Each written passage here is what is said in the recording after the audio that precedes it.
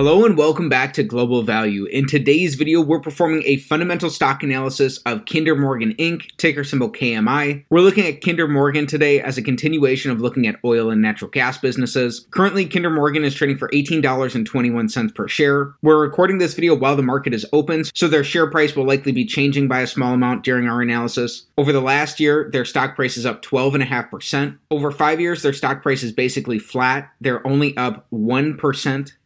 And going back to when the business was publicly listed, Kinder Morgan's stock price is down 40%. Although their actual return to shareholders has been much better than this, Kinder Morgan currently pays out a 6.2% dividend yield, and they paid out dividends throughout this time period as well. So their average dividend yield would be in addition to this compound annual return. So Kinder Morgan is currently trading about $2 off of their 52-week high. They're about $3 above their 52-week low. Kinder Morgan has not had a lot of volatility in their stock price so far this year. A little over 1% of their shares outstanding are currently sold short, and they're a very large business. They have a $41 billion market cap. So for more background about the company, Kinder Morgan is one of the largest midstream energy firms in North America, with an interest in or being an operator on about 83,000 miles of pipeline and over 140 storage terminals. The company is active in the transmission, storage, and processing of natural gas, crude oil, refined products, natural gas liquids, and carbon dioxide. The majority of Kinder Morgan's cash flows stem from fee-based contracts for handling, moving, and storing fossil fuel products. Kinder Morgan Inc. was founded in 1936 and is headquartered in Houston, Texas. So for our fundamental analysis today, we are performing the Select 6 analysis, taking a checklist-style approach of 6 standard financial metrics to come to a holistic and beginning understanding of Kinder Morgan based off of their business fundamentals. So this analysis is still a work in progress, and it's an opportunity to learn in public, so it will continue to improve and get better over time. With that said, let's get right into today's analysis. Starting things off with metric number 1, we want their average return on capital over the last 5 years to be above 14%. So there are 2 key reasons for this. The first is that the average publicly listed business earns about a 7% return on capital, and the second is that over the long run, over the course of decades, a stock is likely to return approximately what its underlying business returns, and these business returns are going to be captured here by return on capital. Kinder Morgan has earned steady returns on capital that haven't fluctuated too much over the previous 5 years. They ended 2021 with about a 7% return on capital, and over their last 12 months, they're only earning about 6% returns on capital. When we average out their returns on capital over these 5 fiscal years, Kinder Morgan's only earning about a 5.5% return on capital. So their returns on capital are below those of a typical business. So they're not coming close to that 14%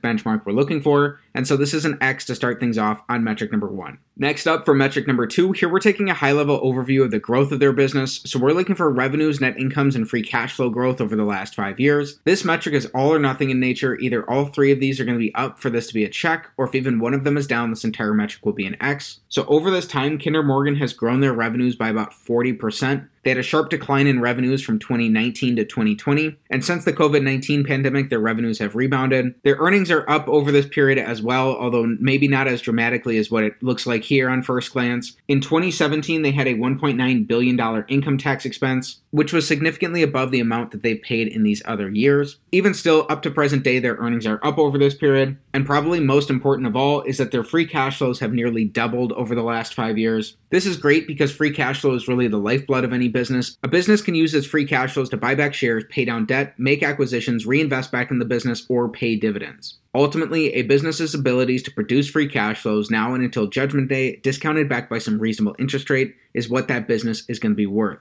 So it's great to see that they've had such strong free cash flow growth over this time. Kinder Morgan has also had decent growth in their revenues and their net income, meaning that all 3 of these are up, and this is our first check today on metric number 2. Next up, for metric number 3, here we're taking the perspective of an individual shareholder in the business by looking at Kinder Morgan on a per-share basis. So we're looking for earnings per share growth over the last 5 years. We learned in the previous metric that their earnings are up over this time. However, earnings are just the numerator in this earnings per share equation, so we want to look at what they've done in terms of their shares outstanding, whether they've issued new shares or whether they've been repurchasing shares over this time. Likely a good thing for long-term investors, but Kinder Morgan has only diluted existing shareholders by about 1% over the last 5 years. With not a lot of volatility in their stock price, the business has not been either issuing or repurchasing shares over this period, meaning that their earnings per share are going to depend almost entirely on their earnings in this case, and because their earnings are up, their earnings per share are up as well. So this is another check here on metric number 3. Then next up, metric number 4 is going to be very similar. Here we're looking for free cash flow per share growth over the last 5 years. Again, which is very, very slight shareholder dilution over this period and strong free cash flow growth that they've almost doubled their free cash flows over the last 5 years. This is a check on metric number 4. It is good to see that even though they've had volatility in terms of their earnings, Kinder Morgan has produced solid free cash flows that have grown cumulatively over this period, and they've had much less volatility and much more stable growth in their cash flows overall. To recap where we stand currently, through our first 4 metrics, we have 3 checks and only 1 X so far for Kinder Morgan.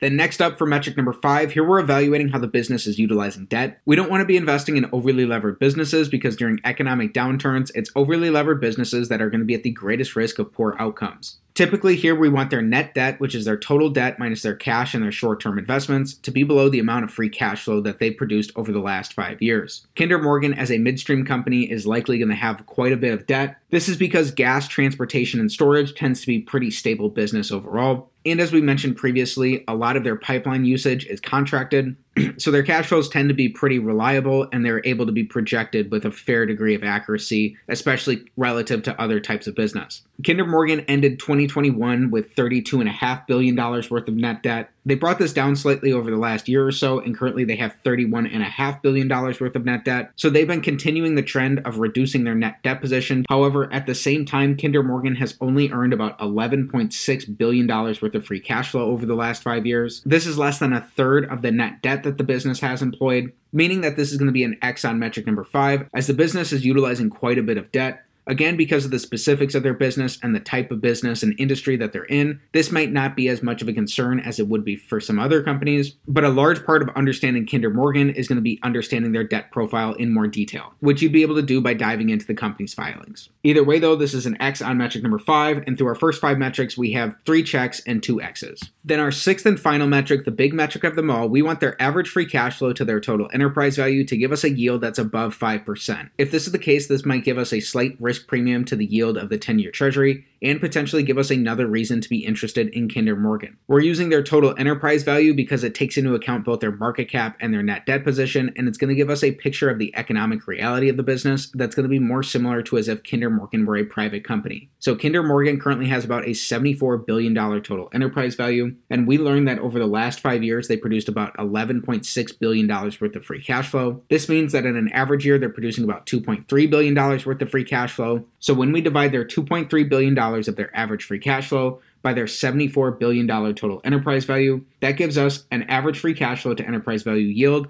of about 3.1%. So unfortunately, that's below the yield of the 10-year treasury, and that's also below that 5% risk premium we're ideally looking for. So this is an X on an average basis here for metric number 6. Something to be aware of as well is that over their last 12 months, Kinder Morgan has produced $2.8 billion worth of free cash flow. So to get a current free cash flow to enterprise value yield for the business, when we divide their $2.8 billion of their last 12 months of free cash flow by their $74 billion total enterprise value, that gives us about a 3.8% current free cash flow to enterprise value yield. That's more in line with the yield of the 10-year treasury, although again, that's still below that 5% we're ideally looking for. Even though this is off from our desired risk premium on both a current and an average basis here, just because metric number 6 is an X doesn't mean you're going to throw out this business in its entirety. This analysis is meant to be beginning and holistic in nature, and even though these metrics are simple, when combined together, they can be very powerful. Then here we're looking at Kinder Morgan's dividend profile. So Kinder Morgan currently pays out a 6.2% dividend yield, which is 4 times better than that of the yield of an S&P 500 ETF right now. However, people make mistakes all the time by blindly chasing dividend yields, so it's important to stop and look at the underlying fundamentals of a business and to determine whether that company's dividends are well supported either by their earnings or their free cash flows, depending on the type of business. For Kinder Morgan, we want their dividends to be supported by their free cash flows, and that was the case in all 5 of these years, although they are paying out a very significant portion of their cash flows as dividends each and every year.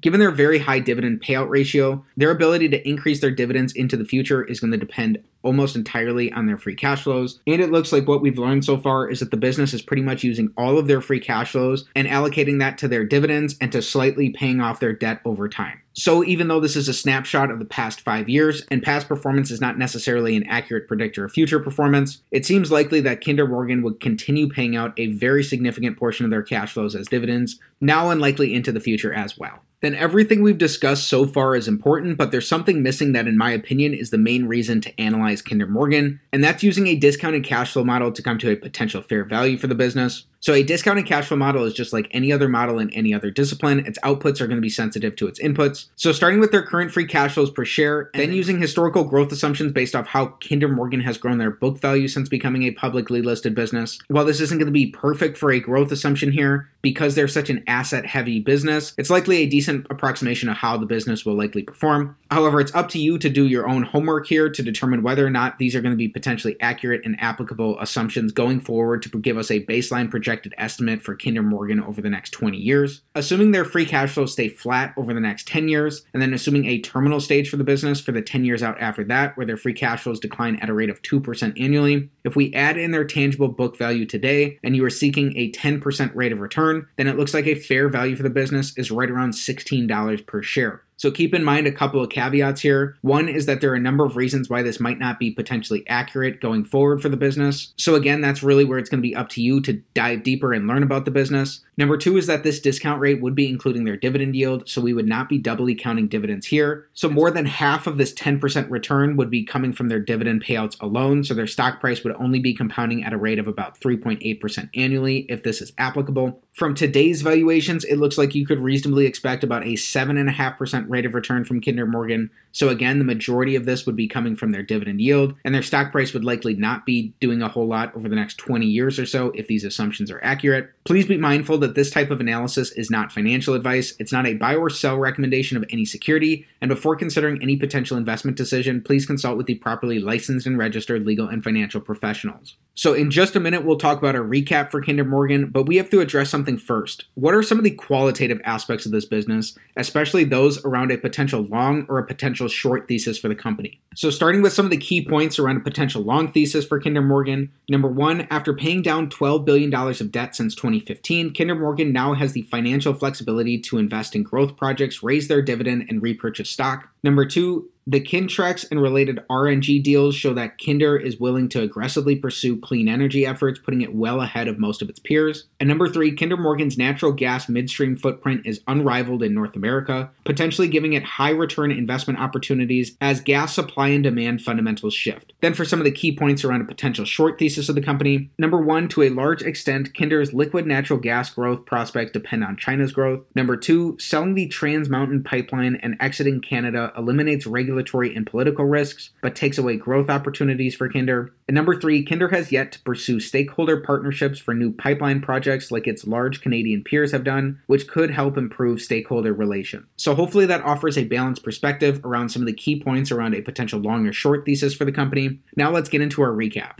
So in summary, Kinder Morgan checks the box on 3 out of 6 of our metrics. They're earning average returns on capital that are slightly below that of an average business. They've grown their revenues and earnings modestly over the last 5 years, and they've significantly increased their free cash flows. At the same time, they've kept their shares outstanding pretty much flat, and they've managed to repay a lot of their debt dating back all the way to 2015. That's something that the business will likely continue doing as well. However, based off the nature of the business, they're using quite a bit of leverage compared to their current free cash flows. And both on an average and a current basis, comparing their free cash flows to their enterprise value yield does not look like it's currently giving us that adequate risk premium we'd ideally be seeking in comparison to the yield of the 10-year treasury. Then looking at their dividend profile with their 6.2% dividend yield, Kinder Morgan has paid out the vast majority of their free cash flows as dividends over this time, and it seems like that's something that'll likely continue now and into the future for the business. Finally, performing a discounted cash flow analysis of Kinder Morgan. If you've done the work and you believe those historical growth assumptions, then it looks like from today's valuations, you could reasonably expect about a 7.5% rate of return going forward for Kinder Morgan. Again, the vast majority of that return would come from their dividend yield. And there are a number of reasons why that wouldn't be potentially applicable for the business going forward. So it's worth reiterating that this type of analysis is not financial advice. It's not a buy or sell recommendation of any security. And before considering any potential investment decision, please consult with your financial advisor. This analysis instead serves as a beginning and holistic understanding to help you determine whether it's worth your time and energy to dig in and learn more about Kinder Morgan. One resource that will definitely help you stay up to speed with what's going on in the market and help you learn more about the business is Seeking Alpha. Checking out Seeking Alpha directly supports the channel as I'm part of their affiliate program. So most of you probably know Seeking Alpha as a source of community-written articles on different stocks. But over the past little while, they've actually become a lot more than that with their new offering, which is Seeking Alpha Premium. Premium has a number of different features where you can track buy, hold, and sell ratings on your favorite stocks. These ratings are from the Seeking Alpha community, Wall Street analysts, and Seeking Alpha's algorithm. You can see earnings call transcripts, investor presentations, SEC filings, and press releases all in one place. You can add your own margin of safety targets and get alerts for when your favorite stocks hit that level. You can get unlimited access to Seeking Alpha articles, and you can tailor your reading experience based on the type of investor you are. You can get 10 years of financial data on any stock to help you with your analysis. You can also import your portfolio into your Seeking Alpha dashboard to make researching easier. And if that didn't convince you, the best thing is that an annual plan is only $99. That's only 27 cents per day through my referral link down in the description below. Normally, premium is $239, but they are currently running a general offer for $119. But if you use my link, it's only $99. So check it out if you're interested. So as a value investor, you're ultimately trying to conduct this research as if you're going to own 100% of a business, and you can truly understand the ins and outs of that company and understand its underlying essence, knowing what's important and what's not important for the business going forward. So through this deeper research, you'll learn more about the qualitative and quantitative aspects of Kinder Morgan, and you'll likely be able to determine for yourself what a reasonably appropriate intrinsic value for the company will be. So with that said, that's it for today's fundamental stock analysis of Kinder Morgan Inc. Again, we were looking at the business as a continuation of looking into a number of different oil and natural gas companies and looking at a lot of these energy businesses as a whole. It doesn't hurt that Kinder Morgan has a 6.2% dividend yield, which is massively above what a typical business is paying out right now. So if you learned something from today's video, please be sure to like the video, subscribe to the channel for more stock analysis videos, and comment down below what business you want me to take a look at next time. Thanks for learning about Kinder Morgan with me, and have a great day.